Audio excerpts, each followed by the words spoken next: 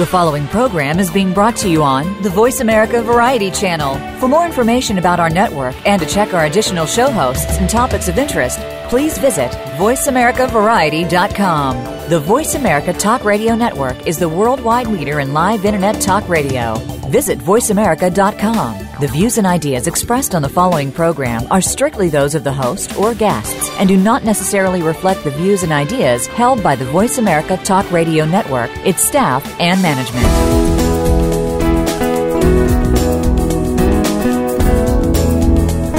Welcome to Getting In, a college coach conversation, hosted by Elizabeth Heaton. There are so many challenges involved in the college process, including choosing the right college, planning a payment strategy, creating a high school plan, and much more. The team of experts from College Coach are here to help you find some, if not all, of the answers you need. Now, here is your host, Elizabeth Heaton. Welcome, everyone, to today's episode of Getting In, a College Coach Conversation. I'm Sally Ganga, and I'm filling in for Beth Heaton, the regular host. School has begun. The school year is in session. So if you're a senior who's listening, just remember that by this time next year, all your hard work will have paid off, and you'll be a college student. I find that that's a pretty good reminder for my stressed out seniors. Now on to today. For my second segment, I'll be talking with Kira Tyler, a veteran college coach consultant who has helped many, many students apply to college. Today, she's here to discuss the ApplyTexas essay prompts with me. Afterwards, I'll be talking with Shannon Vasconcelos, college coach finance consultant and former financial aid officer at the Tufts University School of Dental Medicine, about how to finance a degree in the health professions. But first, I'm welcoming Rebecca Bestoff, college coach, educational consultant, and former admission officer at Harvard University. She'll be giving us an insider glimpse of the Harvard undergraduate admission office. Welcome, Rebecca. Hi, Sally. Thank you so much for joining us here today. I really appreciate it. I'm really glad to be here with you. Thanks so much for inviting me. All right, great. So I think that Harvard is such a big name, even though at this point I think Stanford has overtaken it in terms of selectivity. Harvard is still the oldest university in the United States. It just has a lot of weight to it. So so I think a lot of people, even students who don't consider Harvard to be a match for them, I think probably a lot of people are interested in finding out how the Harvard admission office, structures their reading process and, kind of what matters to them. So I was hoping today that we could start with what happens once an admission file is complete. So let's skip over kind of the nuts and bolts of putting the file together, et cetera. We all know that happens through the Common Application. But so let's say what happens when all the pieces are there, the application is ready to read. So at that point, what is the reading process? Who are the people who are involved? How many times does it get read? That sort of thing. Yep, great. Happy to answer that. So I'm pleased to report that the process of reviewing applications at Harvard was incredibly thorough. As is true at a lot of selective places, there are no cutoffs at all for GPA or test scores. We didn't do any weeding of any kind. So like other places, we read by region. So the person who is in charge of that high school's territory would be the first reader of every application that came in from that high school, and is also the advocate for all those students in the selection committee. And when I was there, we read absolutely everything that was submitted in an application. So we actually started with the essays, if you can believe it, Sally. People always think, you start with the transcript and then toss if it's not strong enough. No, we didn't at all. We really wanted to know what the person was like. We wanted to get a sense of how they were thinking about themselves, how they thought through the essay. So we started with that. And it either got us really excited about the applicant and we were hoping that the transcript would be in line, or perhaps it was just fine, a solid essay. But the essays really mattered because that's where we started. And then we moved on to the transcript, and we were looking for all the things that I think other selective colleges do. You know, did the student take a rigorous course load, 5 core courses? Did they take on the most challenge they could with APs or an IB diploma or the equivalent at that school? And did they perform really well? And with the transcript, we also did look at scores. And that kind of became sort of the academic profile for that student. But those weren't the only things that were important, of course, in a holistic review. We really scrutinized the activity list, looking for what they might contribute, really read the recommendations very carefully to assess personal qualities and level of academic engagement. And then an interview report was the last thing we read in the file. And when I worked there, interviews were required. Oh, wow. Okay. Yeah. Is that still the case? I mean, my sense is that isn't, but I could be wrong. I'm actually not sure, but the way that we did that, we had some interviews in the office with staff members, but the vast majority of interviews were conducted out in communities where students were applying from with local alumni representatives.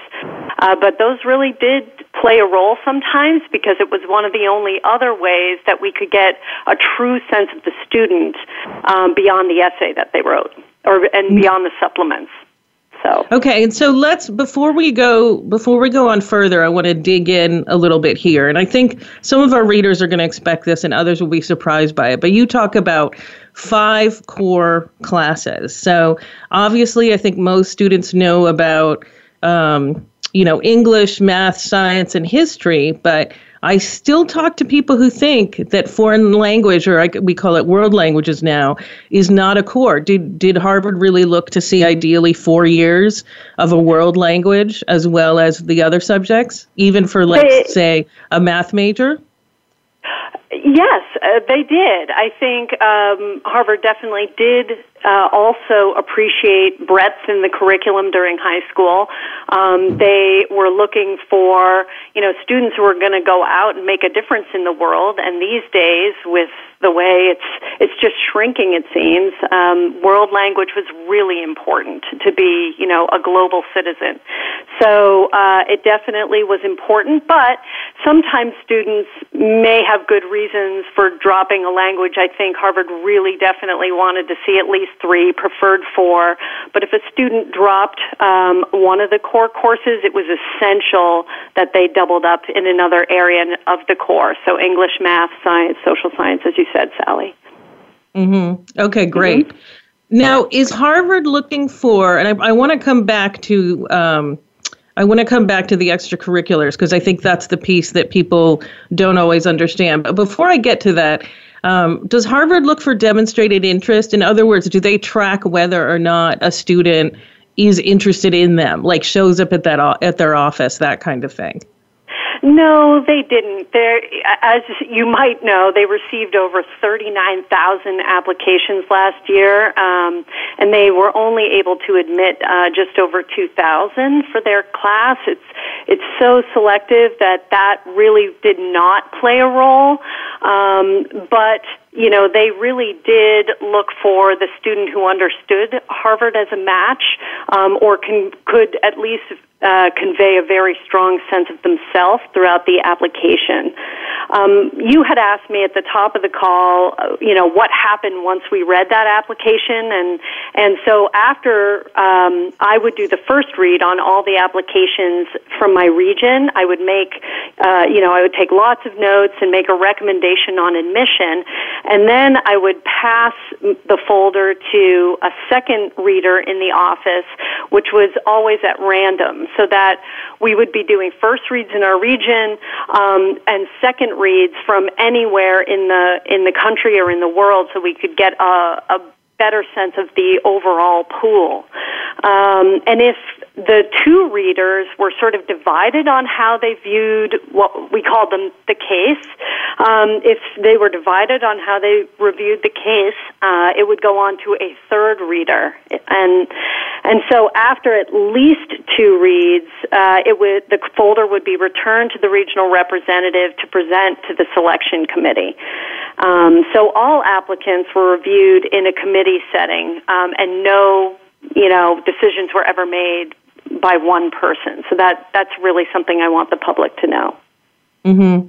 Yeah, I think that's very important, and I think it's good to know, for the public to know, that it was the same situation at University of Chicago where I worked, that colleges take these things very seriously and really agonize over them. There's no joyful cackling when they deny a student. Rather, it's very careful and considered when they do their readings.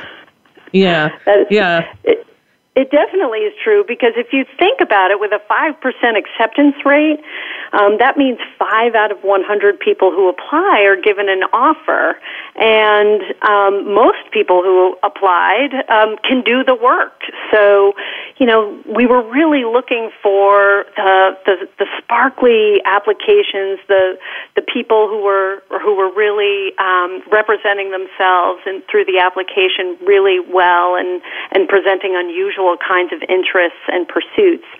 But it was so hard to make those decisions because there were so many really well-qualified students in the pool. Sally, everyone who got into Harvard when I worked there had their case heard by the entire admission staff and received a majority vote in order to be admitted. So it was quite a process to go through, and a lot of eyes and ears were on that case. It sounds pretty exhausting for the admission officers, too. I'll just say that. Yes. As someone who's been up until, midnight reading applications and then come in for an 8 a.m. committee meeting, I can promise you it's pretty tiring. Yes, for several months, actually. Mm-hmm. Yeah, Evenings exactly. and weekends. Yeah, we felt we really owed it to students to read the application thoroughly and look for all the reasons to advocate well for them and really bring their strongest talents and attributes to light. Mm-hmm. All right. So one of the big questions then, though, is how do you stand out? How do you become one of those 5 out of 100? Right. Assuming you're another kid at like a suburban high school, so you're not part of an institutional priority like a recruited athlete or something. Like how do you then stand out? Yeah. Well, I think there are a lot of different ways that students can stand out, and we did use a term in the office called distinguishing excellence. If you were a student who had a distinguishing excellence, that would help to capture our attention. So what is a distinguishing excellence? It's probably best defined as some passion or talent that's pursued at an unusually high level. So again, Sally, most students in that applicant pool had high grades and scores and rigorous courses and probably leadership in high school. So a distinguishing excellence is an achievement or an interest that goes even beyond that. Maybe a couple of examples would be helpful? Absolutely. Oh, okay, great. So I remember to this day a couple of students who had interesting, distinguishing excellences. One was in my territory of Maine. She had grown up in a household of smokers, and she felt very strongly that this was something she wanted to see change in her family and in her community. So she created an anti-smoking campaign that started off in her school, but really caught momentum. And then she contacted county officials to promote this campaign at a higher level. And it actually got to the state level with real documented impact that she was able to put in the application. She ended up being recognized by the governor of Maine at the time for that. And I remember really pounding the table for her because I just thought that was so amazing, given that she really did not have all the advantages in life And another example I would point out is one student I read about who was a male ballet dancer. Of course, ballet is a common discipline among females, less common among males, and he had fallen in love with dance at an early age, pursued it all the way through high school. And what was interesting about his case was that he wrote so articulately about being male in a female-dominated discipline. And beyond that, his talent was enough to be, he was accepted at international level programs during the summer. So really unusual, very cool pursuit. And of course, distinguishing excellences can be almost in any realm. So I was pointing out, service and art, but it certainly can be in the academic realm or in the political science realm. So many different interests could take the form of a distinguishing excellence. So I'll stop there for a moment.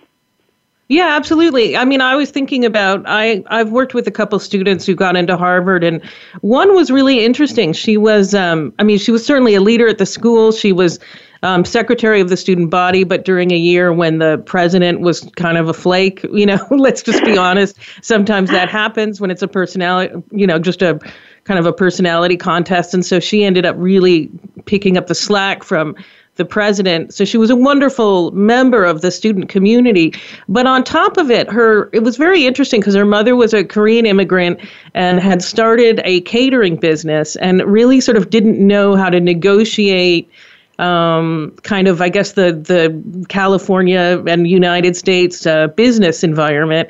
And so this young lady kind of wrote her mother's business plan for her, just really did all kinds of things to help her mother get the business up and running. And it became a highly successful catering business that this young lady would also do some of the cooking for on top of everything else, and could articulately discuss the differences between Korean cuisine and French cuisine and California cuisine, which was so much fun to talk to her about. And I thought probably it was the business, it was this sort of outside pursuit that made her stand out beyond all the wonderful things she did at the high school. Would you say that was probably the case?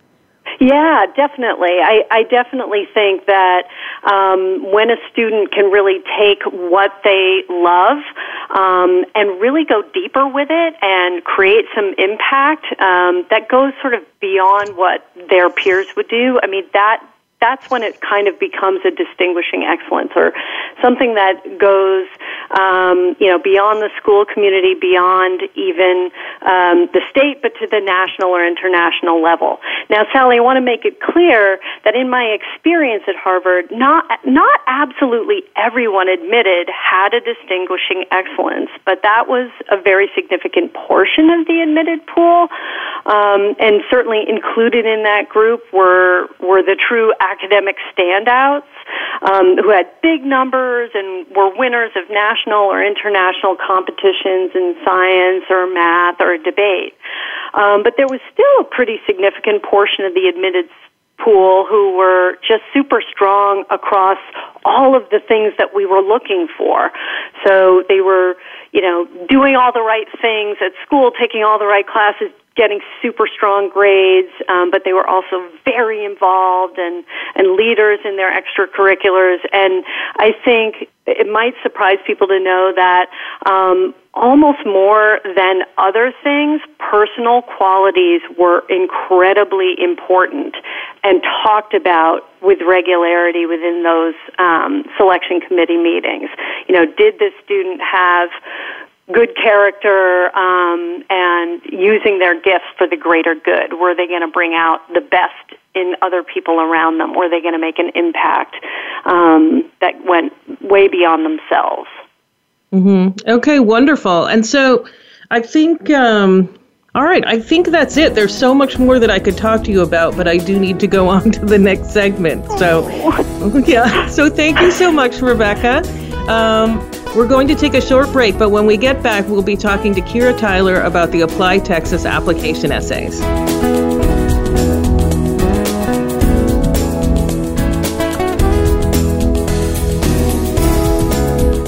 Streaming live, the leader in Internet talk radio.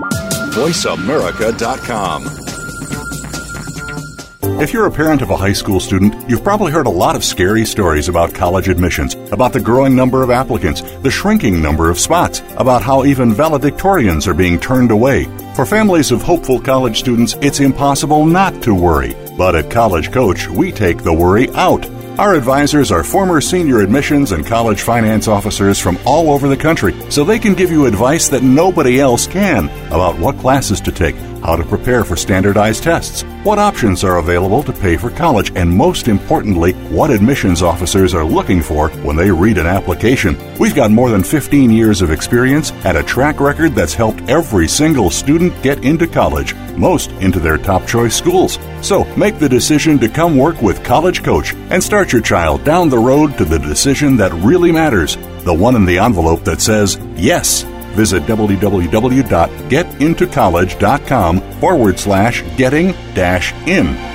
Take us on the go. It's even easier now. The Voice America Talk Radio Network has launched our mobile app for iPhone, Android, or BlackBerry. Visit the Apple iTunes App Store, BlackBerry App World, or Android Market to download the app powered by Aircast. It's free and no registration is necessary. In minutes, you could be enjoying your favorite Voice America Talk Radio host, no matter where you are, in the car, out and about, while traveling, or anytime you can't be close to your computer. Catch up on the archives you've missed or discover new shows on the spot.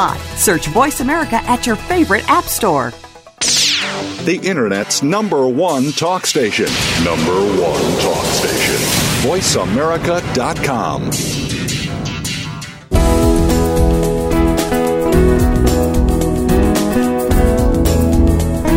You are listening to Getting In, a College Coach Conversation.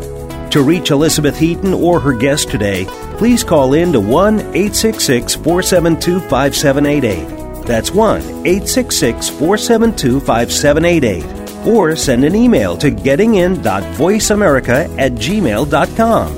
Now, back to the show. Welcome back, everyone. As I mentioned before our break, now we'll be speaking with Kira Tyler about the ApplyTexas essays. Welcome, Kira. Thanks, Sally. Thanks for having me. Oh, thanks so much for coming on the show today to talk about the ApplyTexas application essay topics. We won't have time for all of them, so I thought we should focus on topics A, B, and C in order. So let's go first to topic A. Okay. Do you have the question in front of you? Would you like to read it out loud for our listeners? Yep. Hold on one second. There we go. So, sure. Topic A, the question is, what was the environment in which you were raised? Describe your family, home, neighborhood, or community, and explain how it has shaped you as a person. All right. So, what are your thoughts about that particular topic? I think it's an interesting one. I have to say that I actually really like the ApplyTexas topics this year better than I've liked them previously. But I'm curious about your specific thoughts and kind of how you would advise a student who is sitting down to, write these essays. Yes. So I agree. I think that they are better than they've been in the past. They're not my favorite still, because I think there are actually a couple similarities actually between the first and second one. But in general, I do like them because I think it encourages potentially some creative thinking and some introspection, which is always something that I'm excited to see students do. I'm never satisfied with kids who just kind of want to get it through and what's going to sound the best and all of that. I want people to actually really sit and be thoughtful and careful. And so I do think that this essay really accomplishes that. I would say that as my students are writing this, I encourage them to try to be as specific as possible, right? So rather than just saying my family, are they talking about their extended family? Are they talking about their own family unit of 4 or 3 or however many? So I want them to be as specific as possible. I find that sometimes this community phrase people get a little hung up on because they automatically think my community, where I was born. And I'm like, no, that's actually your neighborhood. And so helping them think about the many ways in which community comes across: school, home, some other kind of extracurricular network, a hobby, all of those ways in which community exists is a conversation that I often have with my students. Mm-hmm. Well, and I think that that's a really important thing to note because, I talk to some students who, I'm in Connecticut and maybe they live in Darien or New Canaan and they're like, where I live is perfectly nice, but I just don't think it's that interesting to write about. But I don't have any other community. And I kind of sit there. And so I'll ask them questions. And of course they have community. They have community maybe with their fellow lacrosse players. They have community with the students that they're involved in, student council with sometimes. Community can be very broad. Agreed. I've had students write really lovely essays around various ways in community exists, like sports or marching band or a language club or, some students who attend a cultural high school experience, like a Chinese school or something like that, Hebrew high school perhaps, even write really interesting essays about that.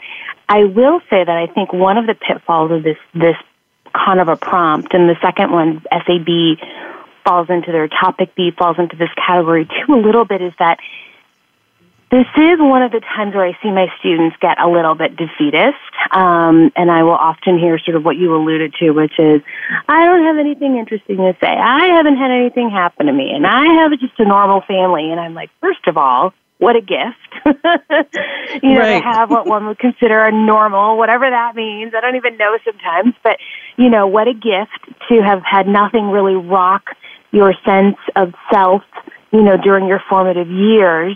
And so they see their experience as pedestrian and mundane, but that's really, when I start asking a lot of questions, around things that at first may seem, uninteresting and boring, but my goal is to try to hit that spark. What is it? What's that one place that they feel really special, really comfortable? They have a specific role. That's what I really, really want to hear about. Mm-hmm. And I really like that level of comfort and also where maybe they have a role, because it's really important, I think, for them to talk about how it shaped you as a person and what your role is in that community. I've read an essay by a student who she wrote all about her immigrant grandparents and being part of this immigrant community. And which was a wonderful topic, by the way. I mean, if that is you, that's a wonderful topic. Mm-hmm. But she completely left herself out of it. She said they influenced me, but she never explained how. She never sort of talked about, what the impact on her had been. So I think that's an important thing to note as well. Yeah, agreed. That's the trick, right? In that, as all admission officers will tell you, we don't want to admit the person you're writing about. We want to admit you. And so make sure that if you're using another person or group of people as your foil, essentially, to help you write about yourself, that there is enough of you in there so that we get you. We understand who we're admitting. We understand who this person is behind the application. So I would agree with that. And I think, if we could have fixed this for her, we probably would have said, focus much more maybe on your immigrant grandparents and, your relationship with them as it relates to how they, fall into your family, and maybe don't expand it into the community part, but perhaps just your role as granddaughter, and their impact on how you were raised. Mm-hmm. Mm-hmm. Exactly. And actually, so you've already mentioned topic B, so I think it would be a good idea to read it. Do you have it in front of you, or can you read it now? Yes, I came prepared, Sally. So most students have an identity, an interest, or a talent that defines them in an essential way. Tell us about yourself. Mm-hmm. So that is, I've had the same experience you've had about students going, I've had such an ideal upbringing. I don't have anything interesting to say. And I'm like, please don't complain about this, and I'll just say, by the way, as a rule, it's a bad idea to complain in an admission essay, right? So let's just get that out on the table and move on to all the wonderful things that you can talk about. So what are some examples of kind of essays that have fit this mold that you thought maybe have worked, Kira? Yes. So I will say that in some ways now, I like to think about being efficient this can be similar to, I think, what a lot of students write about for their Common App essay. I will just come right out and say that some elements of that usually fit this prompt. But beyond that, this is where I like to hear a student talk about perhaps their identity as an older sibling, right? Or their interest in, it could be something totally mundane. Maybe it's that they have a really keen interest in Chopped, the television show. Why is it so interesting to them? How does it define them? Has it influenced them? How has it encouraged them to do something different, something interesting, something beyond just sitting on their couch and watching it? Or a specific talent. Sometimes people have talents that don't fit into the ordinary box, but they also think, well, I do it outside of school. It doesn't seem important, and I'm like, wow, I would love to hear about, how you drag race, or how you do motocross on the weekends, or even your interest in skateboarding or something. And I'm saying these things as if they're super different. They're really not, but I think sometimes people think that sometimes hobbies can also be talents as well. And so, maybe it's you have a real talent and a knack for movie quotes. Like, why? How did it start? I like to encourage people. I like to get them talking and be thinking about the things that make them quirky, but they may have internalized as just, normal, right? Nothing special. Right. This is one of the situations where I tell students, let your nerd flag fly. Like that stuff that you think is too nerdy for your fellow students to know about, this might be a good place to write about it.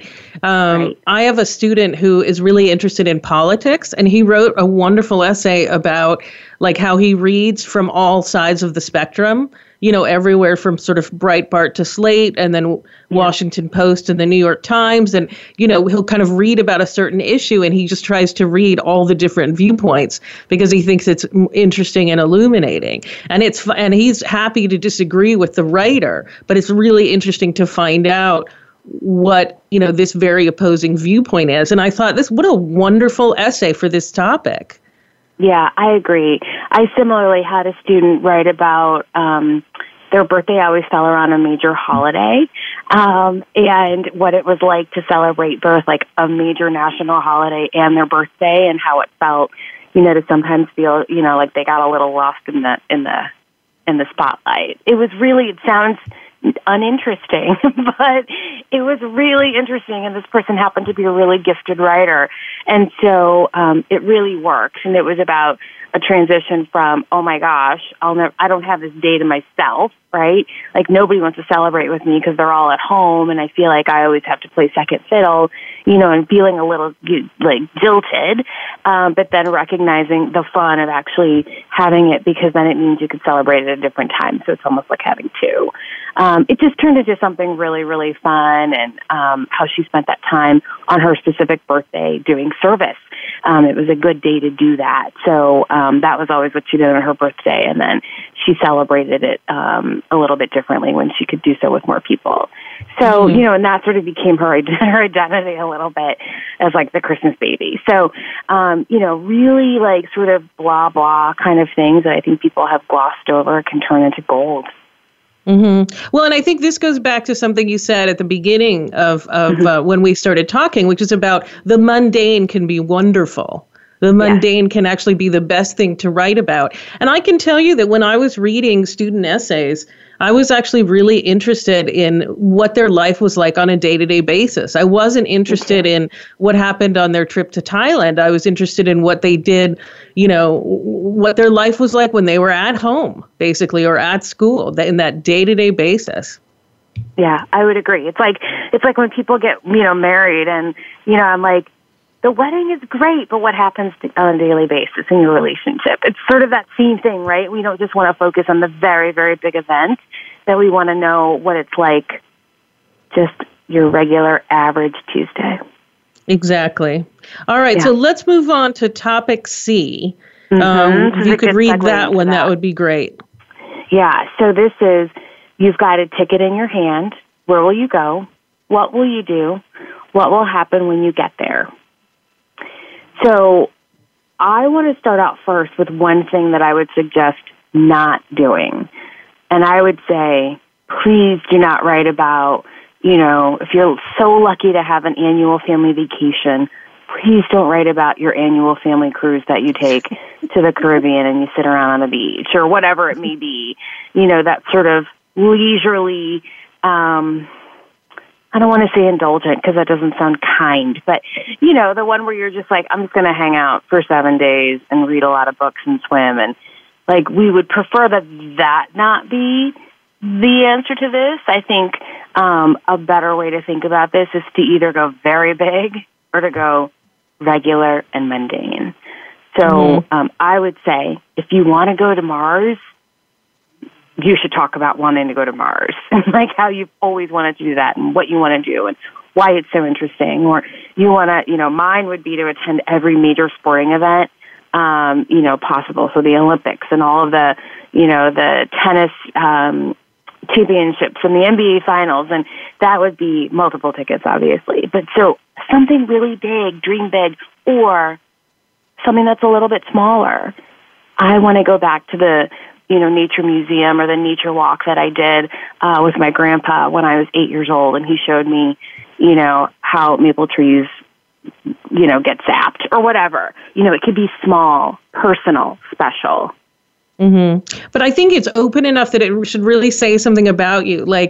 I talked to a young man who said, well, I was thinking about taking a ride in a submarine. And I said, well, what does that mean to you? Is that something you've always wanted to do? And he's like, no, I'm actually not interested in going under the water. And I'm like, okay, this isn't just a vehicle to show that you're clever. This is a vehicle, right, which, this young man was. He was a very smart young man. I'm like, what actually interests you? And then use this as a vehicle to highlight that, something that does matter to you and has mattered to you for a long time.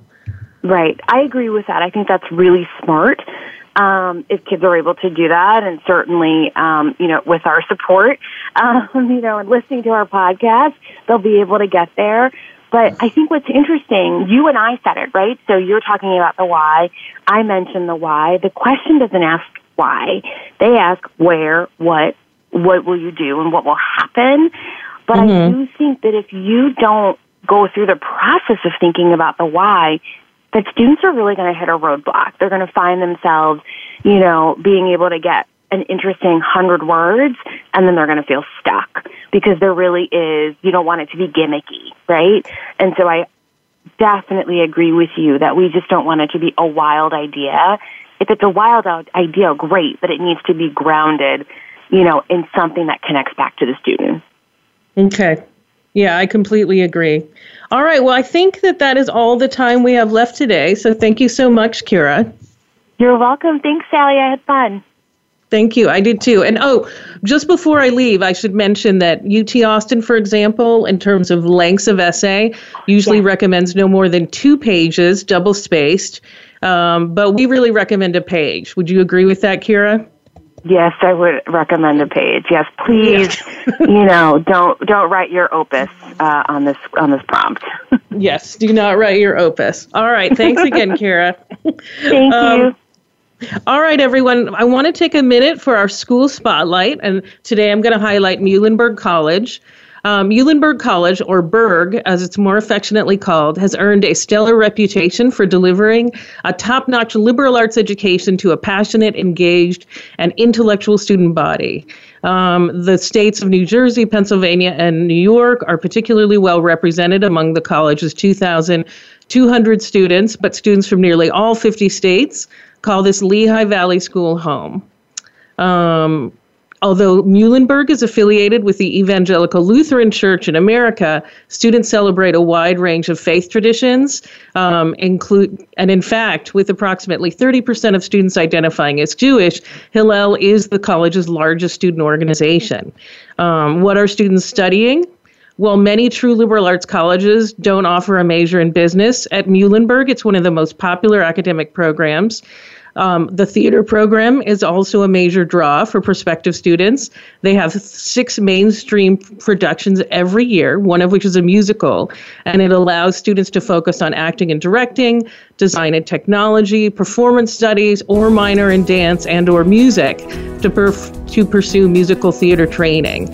And if the college's 110 clubs are not enough to keep you busy, Philadelphia is just an hour's drive away. All right, thanks everyone. I'll be back in just a few minutes.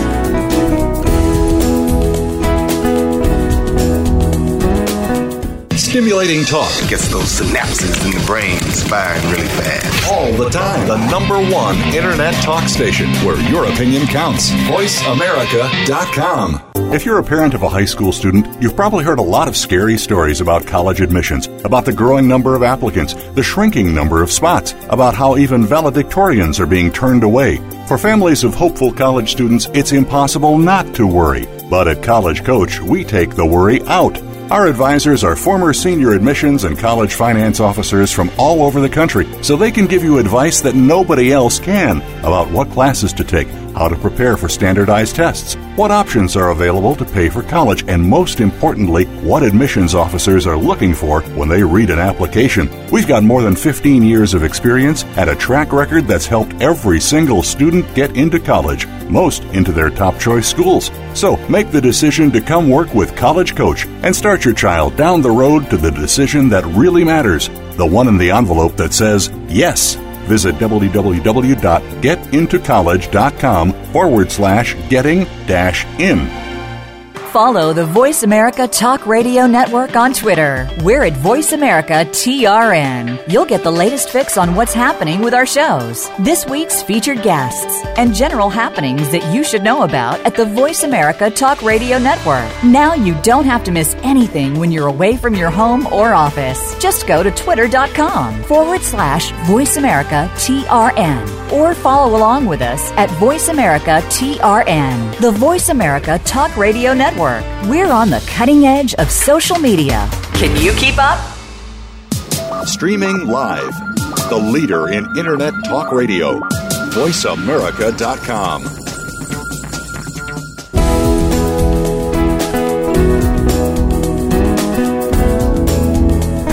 You are listening to Getting In, a College Coach Conversation.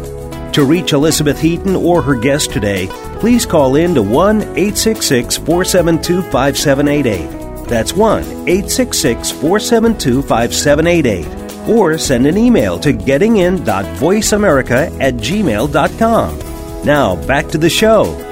Welcome back, everyone. In this segment, Shannon Vasconcelos will be discussing how to fund a health professions degree. Welcome, Shannon. Hi, Sally. How are you? I'm doing great today. How are you doing? I'm great, thank you. Good. So let's dive into this subject. I mean, I think, my sense is that medical school, for example, costs a lot. I'm guessing it's the same for dental, et cetera. So what does a typical medical dental degree cost? Costs a lot, you're right. In terms of averages, I just looked, the Association of American Medical Colleges say the average tuition and fees for an in-state public university, an in-state public medical school, is $35,000 a year. For private school, it's about $50,000 a year, and that's just tuition and fees. When you add in, living expenses and supplies, instruments, and things that you have to buy, add another $20,000, $30,000 to that. It's very, very expensive. It's more expensive, certainly, than undergraduate school, and they are. If we're talking about medical school, dental school, veterinary school, those professional health professions degrees, they're 4-year programs as well. I just looked just to get a couple of specific examples. I'm in the Boston area. I looked at our medical school, UMass Medical School. It's $67,000 in-state, $93,000 out-of-state. And then I almost passed out when I looked at the school where I used to work, Tufts Dental School, private institution. Expenses have gone on quite a bit since I left, which was only a few years ago. Their build costs right now are $90,000 a year, and when you include estimates for living expenses and supplies and all that, $115,000 a year. And again, that's a 4-year program. That's going to be on the high end, kind of an elite northeastern private school, but basically it's going to be expensive everywhere, no matter where you go, where in the country, public, private. All of these health profession schools are expensive. You're going to be looking at probably at least $200,000, going up to around $400,000 for the total program, and that's for your 4-year. That's for your your basic degree, and then if you want to do a specialty program, prices are just going to go up from there. Mm-hmm. Yep, those are scary numbers. I will absolutely acknowledge that. But it sounds like you can apply for financial aid. Obviously, very few people could pay for that out of pocket. So how does it work to apply for financial aid? Yeah, and the process actually works very, very similarly to what students would have done for their undergraduate college. You fill out the FAFSA form. You've got to fill that out for every school, every program, no matter where you go. You're always going to fill out the FAFSA. One kind of interesting quirk of these health professions programs. Now, as a graduate student for federal financial aid, for any government financial aid, as a graduate student, you are automatically considered independent. So that's different than when you would have applied for undergraduate school and you would have had to provide your parents' information. As a graduate professional student, you are automatically considered independent for federal financial aid purposes. So you can fill out your FAFSA form without providing your parents' information. Now that I've said that, there are some colleges, some of these health professions graduate programs that actually will request parental information in order to award their own grant funding. So you can apply for the government aid on your own, but many schools, if you want to apply for their own institutional grant funding, you do still have to provide your parents' information even though you're a graduate student. It will actually kind of tell you, if you're filling out the FAFSA and you check off that you're a graduate student, it will say, okay, so we just need your information and you've completed that. Thank you very much. As a graduate student, we do not need your parents' information, but if you are applying to certain health professions programs, you may want to provide your parents' information because they might ask for it. So check here if you would like to provide your parents' information. So that can just be a little bit confusing for health profession students sometimes, that they can apply for federal aid on their own, but many health professions colleges will request parental information if the student wants to apply for any of their institutional grant money. So that's something to check in with the school on what their policy is, if they're going to need your parents' info or not. And also it's going to be at least the FAFSA form, but some schools might require an additional form called the profile. So you definitely want to check in with the schools that you're applying to. Mm-hmm. I'm kind of wondering if there's an age cutoff on that. I mean, hopefully by the time you hit 40, they're not asking for your parents' money anymore, but I guess... Yeah, that's going to depend on the school, and I think some schools are going to be more lenient on that than others. I'll tell you, at Tufts, we didn't really have an age cutoff. We would say, sorry, but, why are we going to treat you any differently than we treat this other student just because you waited, 5 more years to go to school. So we did not have an age cutoff, but other schools might. So yeah, I would definitely check in with the school on that. Okay. All right. Good to know. All right. So what types of financial aid are available? I mean, I think most people think of loans as being the only aid that's available. Is that true? Yep. Or are there grants on offer as well? So I think when most people are thinking of loans for like medical school, they're thinking in the right direction. There is generally some grant money available, and it's all going to depend on the school how much money they have to give.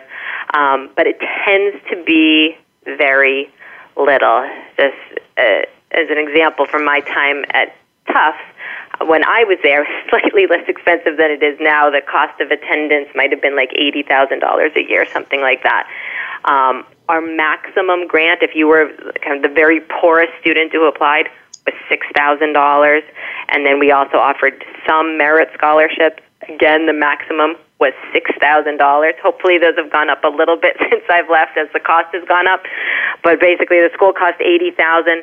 If you were the very poorest and the very highest achieving student, you might have got $12,000 of that covered with grant and scholarship money, and you were still having to borrow the rest, $70,000, somewhere in that ballpark. So for these health professions programs, it is, in fact, mostly loans, and not even the best kind of loans. The subsidized loans that didn't accrue interest that you might have had as an undergraduate, those are not available for graduate students. All you can borrow from the government is unsubsidized Stafford loans, which do accrue interest beginning immediately. Now, it's very automatic. You can borrow these unsubsidized Stafford loans, and you can get larger amounts. You might remember as an undergrad only being able to borrow $5,000, $6,000, $7,000 a year. In these health professions programs, you can borrow around $40,000 a year from the Stafford loans. And if you need more than that, there's another loan called the Graduate Plus loan. Again, comparing to undergrad, as an undergrad, your parents could borrow a plus loan to help cover your education. As a graduate student, you can borrow it yourself, as long as you have no adverse credit, no adverse kind of hits to your credit report in the last few years. So basically, you can borrow a great big $40,000 unsubsidized loan every year, and whatever else you're short, you could borrow in a Grad Plus loan. It is mostly loans. I looked up some average figures. The average debt for a veterinary student, which is the lowest debt of all the health professions, $143,000 coming out of school. Medical student, $183,000. Dental students, my friends at the dental school, $261,000 in average debt. So most health profession students are coming out of their program with significant debt. That's one reason when I talk to undergrads or high school students looking for an undergraduate program, if they know medical school, dental school, veterinary school is in their future, I really advise shopping around for a good deal for undergrad. There's much more scholarship and grant money available as an undergraduate student. So if you've got, a limited amount of savings in the coffer to pay for your entire education, there's not much grant money that's going to be available for medical school. So you might want to save the funding you have, look for a good deal. Less expensive school that gives you good scholarship money for undergrad, so you've got funds available to pay for that graduate program. Yeah, and I can just want to chime in here and sort of back that up. You can get into medical school from a school that maybe isn't as well known, that might be more likely to give you that huge merit aid, as long as they have a solid science program. Or they're a solid, I should say, liberal arts and college curriculum in general, they can still send you to a top medical school. So exactly. Just backing you up on that. I will say I have a friend who did an MD PhD, and so his medical school was actually paid for, not his housing, but his tuition. But I'm learning how unusual that was. Very unusual, and those the PhD programs can be a great deal. Very challenging programs, hard to get into. He was in school forever. Yes, exactly. If you're willing to go to school forever, that is one way to get medical school paid for if you're doing research through a combined PhD program. Mm-hmm. Okay. And what about a service commitment program? I mean, I think a lot of us have heard about, you can get some kind of a better deal or loan payoff if you work in an underserved area, like on a reservation, for example. Yes, that's really other than the PhD programs, the combined programs, a service commitment program is, I'd say, the only other way really to get medical or dental school totally paid for. And it can be through the military. If you're willing to join the military after graduation, they have a great need for health professionals in the military. They'll pay entirely for your medical school or dental school. We had a lot of kids at the dental school where I worked in the military programs. National Health Service Corps is another one. That's one where it's not military service, but you're working in an area of the U.S. that does not usually have access to good medical care. It might be like a very inner city clinic or a very rural clinic. Indian Health Service is another program where you're working on a reservation.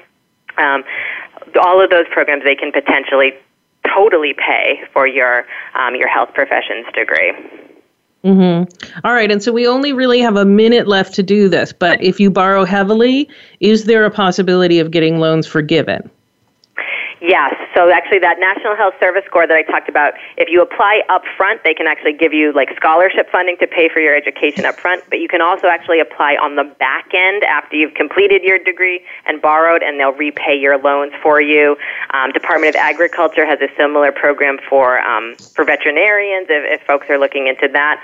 Check with your state education department or Department of Health. They often have loan forgiveness programs. And the big federal public service loan forgiveness program is applicable to any borrower who works full-time for a government agency or nonprofit organization. So a nonprofit hospital would count. So if you're going into medicine, we're going to work in a nonprofit hospital setting, there's definitely a way to get loan forgiveness after you've made 10 years of payments. So they're not all paid off, but after you made 10 years of payments working for a nonprofit, there's a possibility of getting forgiveness. Okay, well, I think that is good news. So Thanks so much, Shannon. You're very welcome. Okay. And thanks to the rest of my guests today. Now I want to tell you about our show next week, hosted by my colleague, Beth Heaton. I'll be a guest on the show, and she and I will be discussing bad essay ideas, the kind that almost always backfire in the admission process. In addition, she'll be discussing the Princeton supplemental essays, and a guest will be responding to listener questions on financing a college education. Finally, I want to remind you that you don't have to listen to our shows live. Every show is accessible 24/7 on the Voice America website, and you can also download every show for free on iTunes. If you check out the archives, you'll find shows with subjects as varied as the University of California, schools, and choosing a 529 plan. And if you like our show, please be sure to rate us on iTunes. It takes only a moment of your time, and it's absolutely free to do so. And last, don't forget, we're here every Thursday at 4 p.m. Eastern Time, 1 p.m. Pacific Time. So check us out. Thank you for tuning in to Getting In, a College Coach Conversation, hosted by Elizabeth Heaton. Please join us again next Thursday at 1 p.m. Pacific Time, 4 p.m. Eastern Time on the Voice America Variety Channel. Have a good week.